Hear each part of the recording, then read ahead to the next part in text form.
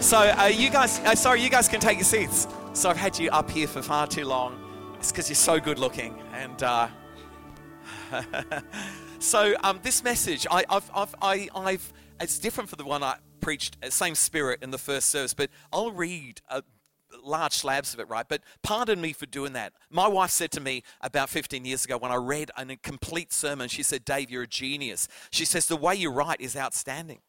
And ever since she did that, I've bought like 1,000 little black books, right?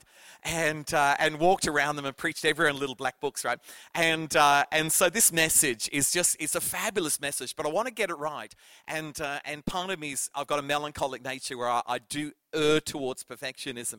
And I want to get it right because it's got some incredible stuff that's in this message, and I think you're going to enjoy it. But the first thing I want to say is that this is weird in that God sometimes is more like Aldi than he is like Woolworths. Because he's good, but he's different. And I often think that with the first miracle of Jesus. He had a couple of billion years, right? Like a billion years to think, what shall I do? And one of the things on the board was, healing 1,000 lepers at one time. Another was get 10 deaf people, go to a leper colony, see them all healed and that. But he chose to make an alcoholic beverage. And that is just like God. To break the rules of convention. It's just like God. To do a miracle that created controversy. For 2,000 years, Pentecostals have been trying to take alcohol, convert it back to non-alcoholic wine. And no one quite knows what to do with the first. Symbolically, wine is symbolic of joy. And the miracle is not a mercy miracle. It's a miracle that affected every part of society, both the rich and the poor. So we can see reasons for it, but God's different. And when we've been in the United Kingdom for 29 years. We came back 2.5 years ago. And God said to me, right, you'll find this really weird. He said, when you get back to Australia, because we were originally brought up in Brisbane, he said, when you get back to Australia, you're going to meet someone from Married at First Sight. The television show. Yes, most of you have seen it, right? It's rubbish, but it's fun rubbish, right? The conversations never happened. They've been edited together to make it sound like a conversation, but they're weird conversations because it's complete editing, right? It breaks, let me think, integrity, right? But God said you're going to meet someone from Married at First Sight. And so I told a couple of people about it, right? Because sometimes when God speaks, sometimes it's clear, right? And so I thought I'll just tell a couple of people about it, and they thought, you're dreaming, like from the castle, right? And so we landed, we were in, what do you call it when you're in lockdown for 2 weeks? Hell, yeah, that's it. In a hotel, that's it. In a hotel in Sydney. And then finally, after 14 days, they let us out, right? Not a minute early, right? They let us out, and we went to Manly to stay at the Novotel in Manly because my son, he's 31 years of age, he's single, and he lives in Sydney. Hopefully one day he'll get married and lives in Sydney.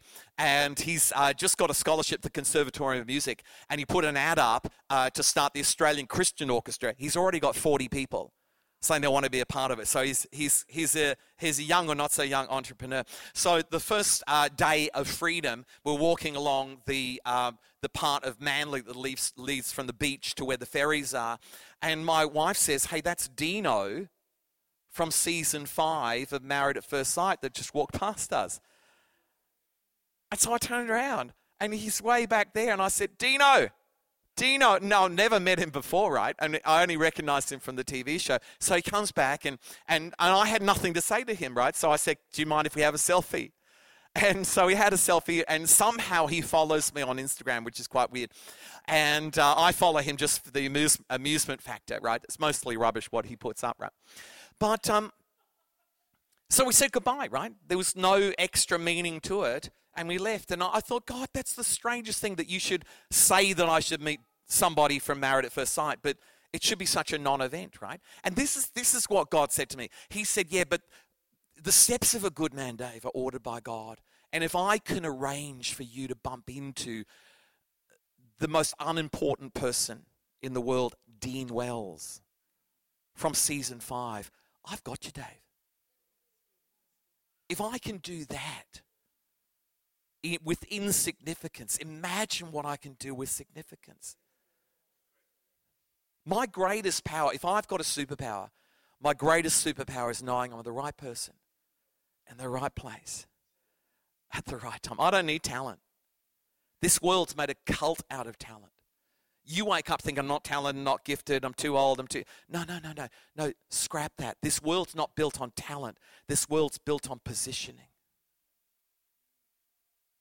Some of the greatest miracles of God. Imagine how much work God went into to cause me to bump into Dean Wells. That's a work of God. And for every one miracle, cancer going within a second through healing, there's 10,000 miracles of positioning. Sometimes we ignore the Big Mac and fries of the Christian world in order to go for the Mexican burger that comes around every now and again. And some of you need to realize this is the Big Mac and fries of the Christian world is right person, right place, and right time. This church needs a revival of that spirit that you've been positioned by God. It's the spirit of Esther that you've been called to the kingdom for such a time as this. And that's when Esther, after that revelation, when the penny dropped, that's when she moved into magnificence. That's when she saved a nation from obliteration and she moved a nation back into revival. And it just came from a knowledge that there was no mistakes. She wasn't there by mistake. She was there by destiny.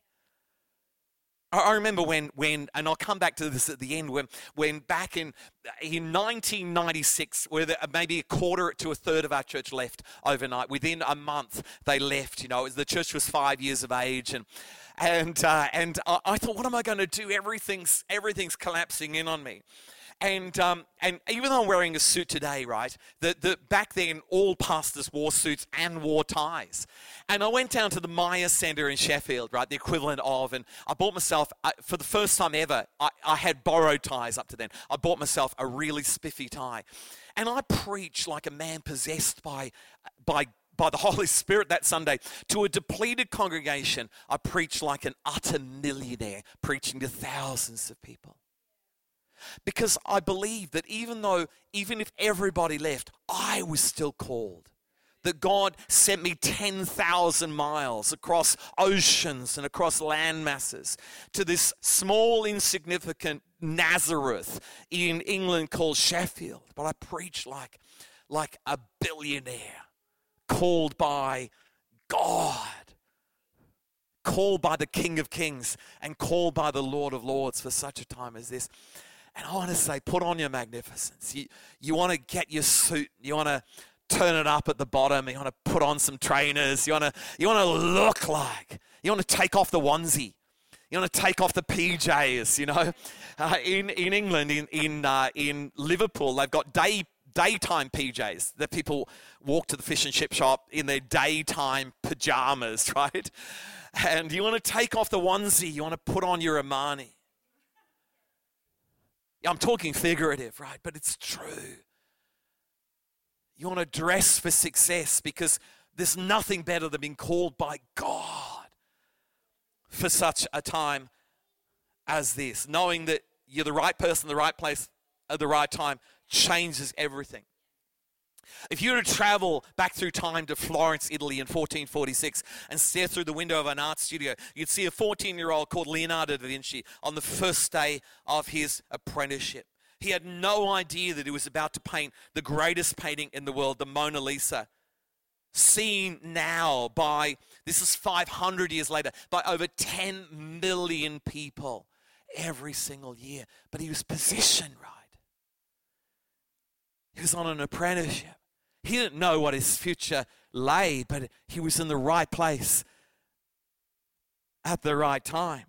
If we flew back in time to Alabama in 1955 and looked through the window of a bus, you'd see a black woman called Rosa Parks refusing to give up a seat for a white passenger. Little did she know that incident caused the beginning of the civil rights movement in America that in one respect, in another form, is still happening today. She was on the right bus at the right time. She was an ordinary person, but she was led by extraordinary circumstances. And you're an ordinary. Never get rid of ordinary. When God thought, how am I going to change the world? And he had billions of years. He decided to fill up some stone water jars. He didn't go for gold. He decided to ride into Jerusalem on a donkey, not a white stallion. God loves ordinary because it means the glory goes to him and not to you. And you'll always be ordinary. You'll always feel ordinary. You'll never feel extraordinary. It's God who's extraordinary. But you need to feel like you're in the right person, in the right place, at the right time. If we time travel 30 years on from that point, across the Pacific Ocean and across the Golden Gate Bridge to the North San Francisco, in 1986, and look through the office window, you'd see Steve Jobs, recently sacked from the head of Apple, sitting opposite George Lucas, creator of Star Wars, signing a deal to buy the computer graphics division of Lucasfilm for $10 million. Now, he renamed it Pixar, and 9 years after the deal, he created Toy Story. We liked Toy Story, didn't we? Number one, the best, yeah? And then 11 years after that, Pixar was bought by Disney for $7.4 billion. And he bought it 20 years earlier for $10 million. Don't ever downsize the place that God's brought you to. If you're living in ordinary street, you feel like an ordinary person, you're a candidate for the extraordinariness of God. There's Steve Jobs in this room, there's Da Vinci's, there's Roses, there's Wilberforce's, there's Mother Teresa's, there's Wesley's, there's Wigglesworth's, there's City Shapers, Nation Changers, there's Planet Shakers. Ta-da, in this room right now. And everything begins with faith. It doesn't begin with sight. And some of you need to break the machinations and break the complex that your parents gave you and break free of the spirit of control that other people have that love you the way you used to be. I remember when I went into the ministry for 6 years, my mum was sending me civil engineering jobs because I did civil engineering at Sydney University. She was sending me civil engineering jobs for 6 years because she loved the former me more than the future me. And some of you need to be set free from the spirit of control in order to come into the new thing that God has for your life. We're all sons of God, led by the Spirit of God, born for this generation, perfectly placed, perfectly timed, perfectly positioned. It's a setup. It's a stitch up. This is the most understated verse in the entire Bible, Ruth chapter 2, verse number 3. It says, as it turned out, Ruth found herself working in the field belonging to Boaz. Now, the Bible's poetic, right? And it's underplayed that. It should be completely high-lit, but it's not. It's low-lit in the Bible. Just says, as it turned out, here's Ruth. What happened to Ruth? Her husband died. What happened? She was in abject poverty. What happened? She was a beggar. She was someone who just needed to go after the gleaners of the field, the harvesters, and pick up the loose grain. What was she doing? Well, out of her poverty, she was in some guy's field, but she ended up in the field of Boaz. Now have a think about it. She married, Boaz is a billionaire. She's in poverty, but she's in the field of a billionaire that she marries. She marries him. And then she has some kids who have some kids. And then David is the great-grandchild of Ruth and Boaz. And then Jesus Christ, 2,000 years is 1,000 years later after David, is of the line of David. That is of the line of Boaz, the billionaire, Ruth, poor girl, but led by the Spirit of God. Your poverty right now could be a gift to you. Because your greatest gift is to be lined up to the will of God. That's gold. That's worth more than all the riches and all of the earth. The last thing you want to do is be a multi-billionaire, but be off track from the will and from the purposes of God. It didn't just so happen. She had the right disability. She had the right disadvantage. She had the right disqualification. Am I preaching brilliantly, or is it just excellent?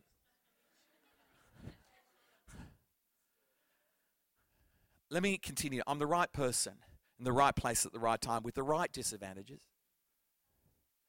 with the right disability, with the right disqualification. My disqualification qualifies me. My disadvantage positions me. My disability gets me in the right place at the right time. But you've been brought up in a generation that complains so much about disability coming from a poor family that you forget that your greatest asset is right person, right place, right time. Let's get back to the calling of God. The greatest gift that you have is not your talent base or your wealth.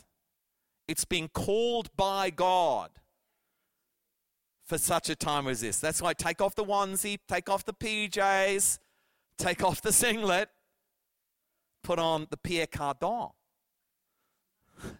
put on the Yves Saint Laurent. 2005, Steve Jobs gave an open-air address at Stanford University students. He said, your time's limited, so don't waste it living someone else's life. Don't be trapped by the dogma, which is living with the results of other people's thinking. Don't let the noise of other people's opinions drown out your own inner voice. He's talking like a man saved. And most importantly, have the courage to follow your heart and intuition. They somehow already know who you truly want to become. Everything else is secondary. Now, since the 1500s, so let's call it 1500, which is the 16th century, which always confuses me, right? From the 16th century until now, which is like 500 years, we've all had approximately 2,097,150 ancestors. Each has avoided, some narrowly, early death by plague, by war, by famine, and by accident. God kept them alive because he had a destiny set apart for you. The chances of them dying early by plague is high. The chances of them falling off a ladder in the history of your family are high. The chances of them falling off a roof are high. Falling through a roof, very high. Dying of a fever, high. But God kept them all alive because there's unfulfilled prophecy over your lives. The reason why you've not been part of a plane that's gone down and crashed and died is because there's unfulfilled prophecy over your life. While God has unfulfilled prophecy, the plane will stay in the air because this is the way God works. There's a really successful guy in England, right? He's called the ping pong guy because he's really good at ping pong, which is surprising for someone in Great Britain, right? And he won Commonwealth gold 3 times, right? And his real name's Matthew Syed, right? And he thought that he's fairly famous as the ping pong guy. No one really knows his name, right? He's in a podcast with Freddie Flintoff and people like that, right? And he thought, I'm going to write a book about my success. And so this is the way the book was going to go. He's going to say, hey, no silver spoon. No advantage whatsoever. Just through sheer guts. Through sheer guts.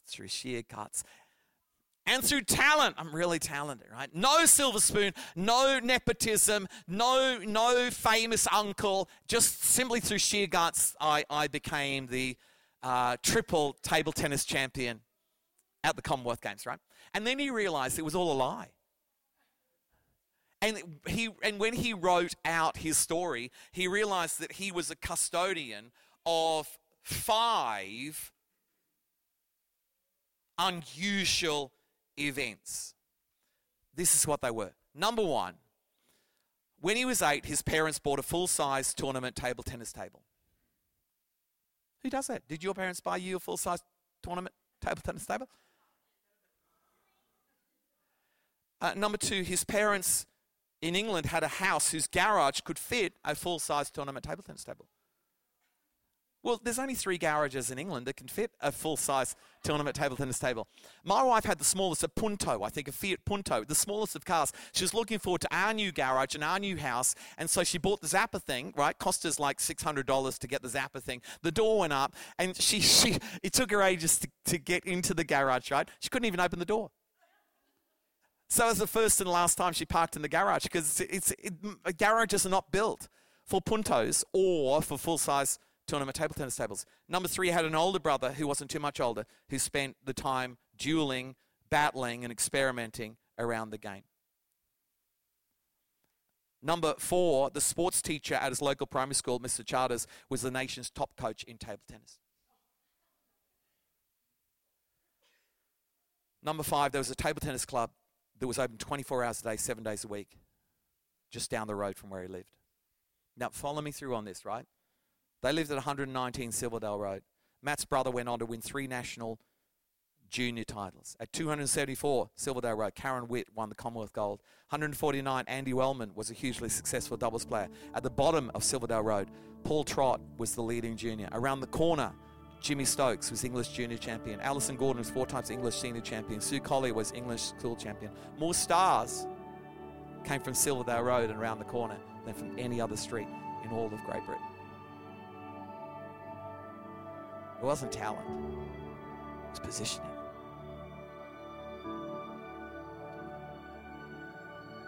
If Usain Bolt had been born in West Africa, we would not know the name Usain Bolt, because he was born in Jamaica with a history of running superstars. It was geography that created Usain Bolt, but geography created mentality. Mentality created all the rest. And it's the same with each one of you. I don't need a quiet time to be a genius for God. I wake up a genius. The just will live by faith, not strictly by devotional life, but they'll live by every word that proceeds out of the mouth of God. I wake up a genius. I wake up the right man, right place. I don't become the right person after I have a quiet time. I have a quiet time because I'm the right person. It's for a top-up of confidence. It's for the melting of doubt. But every day, I'm driven by a sense of being called by God for such a time as this. This is what Ecclesiastes, this is my scripture, right? Just because I'll have to pull it in a second. Ecclesiastes 9 verse 11, the race isn't to the swift. Come on. Because you compare this church to other people's churches that on Instagram that look like they're zooming. But it's only because they took a picture from the bottom left-hand corner where everything looks 4 times the size. The battle's not to the strong. The problem we have with Samson is if you go on Google, Samson's got muscles. Why would Samson have muscles when it was all done by the power of God? Samson probably looked like a computer geek with a bit of acne on his face. But they made him out to be just like Thor, you know, like an Australian movie star full of muscles. It's wrong, because the race isn't to the strong. It says, nor does food come to the wise, because you think you're dumb. Nor does wealth come to the brilliant, because you think, wow, I've got a medium IQ. Or favor to the learned. You think, well, I haven't got a double degree. No. This makes you qualified. Being unqualified makes you qualified. It says, but time and chance happens to them all. So time and chance. So every one of you right now are in your own Silverdale Road. There's something in that road. There's something. You got to stop wishing that you're in Wall Street. Stop wishing that you're in Goldale Road. Stop wishing that you were in another street. You're on your Silverdale Road. This is your Silverdale Road. Time and chance, opportunities. There's doors of opportunity in the midst of your Silverdale. It's here right now. What a church. What a church. Sometimes we look at other major people in other churches thinking, I wish I had them. But in this church, every person I've met's a future superstar. It's just all I need to do is meet with.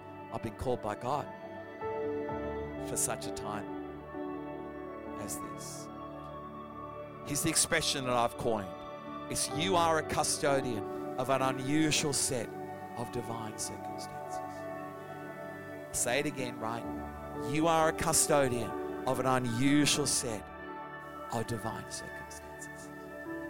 Now let me find a place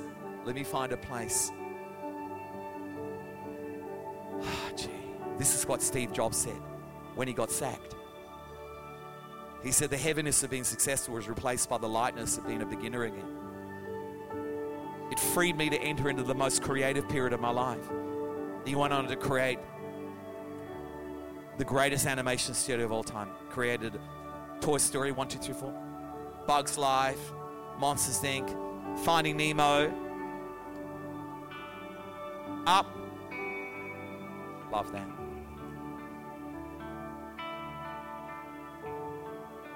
I'll finish on one story.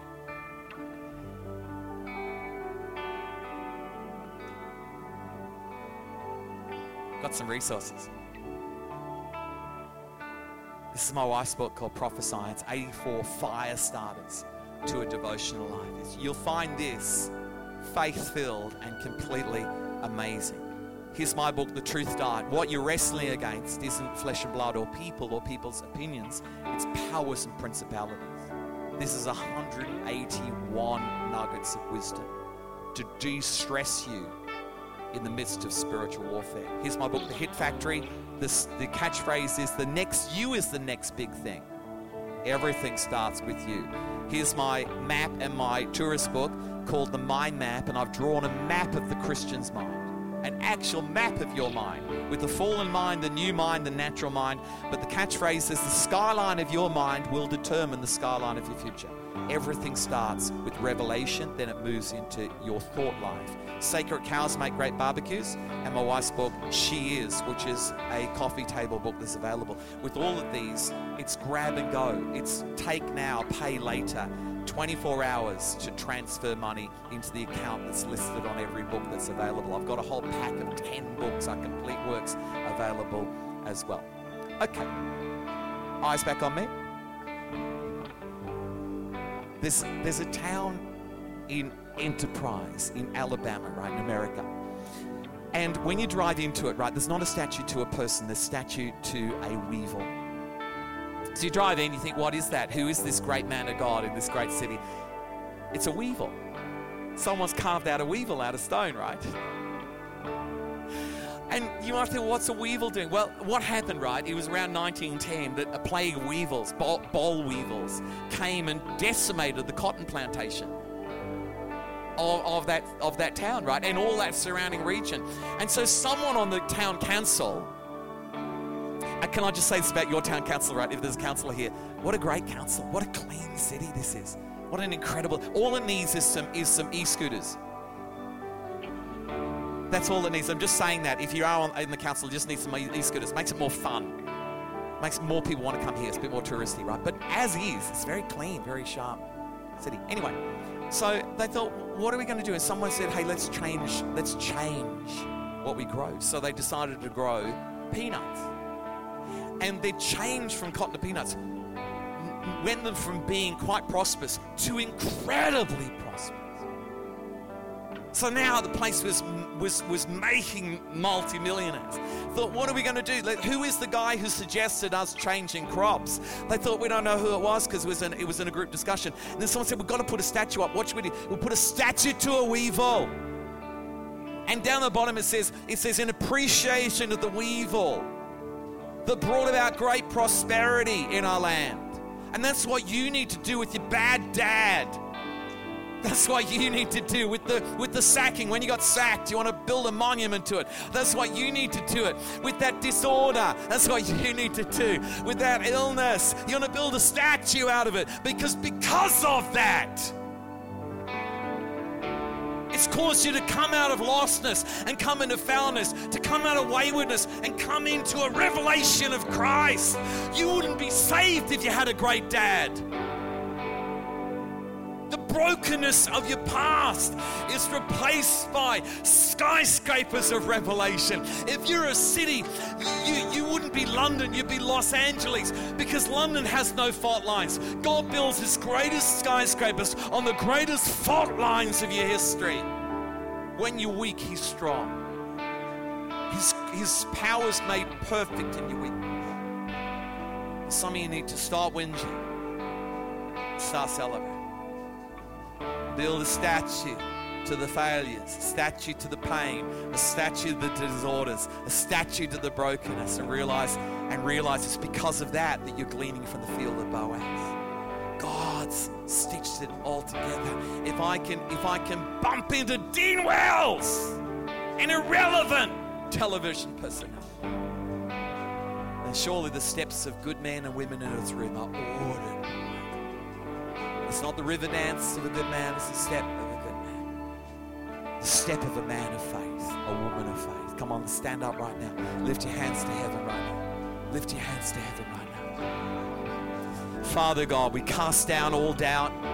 We cast down every imagination that would exalt itself against the knowledge of God. Father, right now, Lord God, right now, Jesus, Father God, let our imaginings be set free. Right now, Lord God, let a confidence be set free. And in a confidence that you are who God says you are, you're becoming who God says you're becoming. And Father God, we thank you for setting us free from control. We thank you, God, for taking us back onto the pathway of destiny. And we declare incredible success for this church. We thank you, God, that it's been swayed in the past. It's been pulled in the past to be what it's not. But we thank you, Lord God, that through the past, Father God, that now it's the right church in the right place in history at the right time with the right people gathered together. We want to thank you, Jesus, for the Pixar that you're about to develop. I want to thank you, Lord God, for the prosperity that you're about to create. We thank you that all things are working for good to those who love God, who are called according to his purposes. And Father, we praise you. You've got 10 seconds now to thank God that he's called you out of darkness for such a time as this, into his marvelous light, that he called you. He's not just accepted you, but he's called you out of darkness into the light of the brilliance of heaven. You're a genius for God, not because of you, but because of him positioning you in the right place at the right time in history. Father God, let the old feel like they're the perfect age. Let the weird feel like they're the perfect personality type. Father God, let the rejected feel like they're perfectly positioned by you. Lastly, there's some people here that need to turn back to God, and you probably have in the service, but I'm going to get you to pray a prayer, or maybe you've never prayed a prayer of connection to heaven, and this is your opportunity to do it. Everybody say this after me. Dear Lord Jesus, I'm amazed that you found me on Silverdale Road. I say yes to you. Yes to you. Forgive me of my sins, my doubts, my waywardness. Come into my heart. Be my Lord. Be my coach. Be my captain. Be my future. In Jesus' name. If you're a backslider and you prayed that, or if you've never prayed that kind of prayer before, I'm going to get you when I count to 3. With every eye closed in the room except a couple of counselors. I'm going to get you to lift up your right hand in the air. You think, well, why would I do that? It's because everybody needs to draw a line in the sand. Everybody needs to divide their history up with their future. And if you sincerely prayed that prayer, it was the shortest of prayers, but there was a sincerity within you, and you felt that that prayer really meant something to you, then when every eye's closed, I'm going to count to 3. And I want you to lift up your right hand and leave it up till all the hands are up. Let's do it right now. 3, 2, 1. Lift it. Lift it. Yep. Lift it. Lift it. Lift it. Yep. My left-hand side, there's a fabulous hand. My left-hand side, there's a second hand that's gone up. That's brilliant. In the middle section, there's a beautiful woman, a third hand that's gone up. In my right-hand side, at the very right, there's a fabulous young adult. There's a fourth hand that's gone up this morning. Father, there's probably another hand somewhere, but come on, let's all pray. Father, let the peace of God that passes all understanding rest upon each of these people. We thank you, Lord God, that you saw their movements. They were never far from you. And Father, fill them with peace and fill them with joy and fill them with the knowledge, God, that their sins are forgiven, that there is no more guilt for those who are found sinless in the sight of the Lord Jesus Christ. Father, we thank you for their future. We thank you for faith, guiding them every step of the way. In Jesus' mighty name. Put your hands down. Let's give God a clap offering and praise. It's been great to talk to you today. I can't wait to see you on Tuesday night.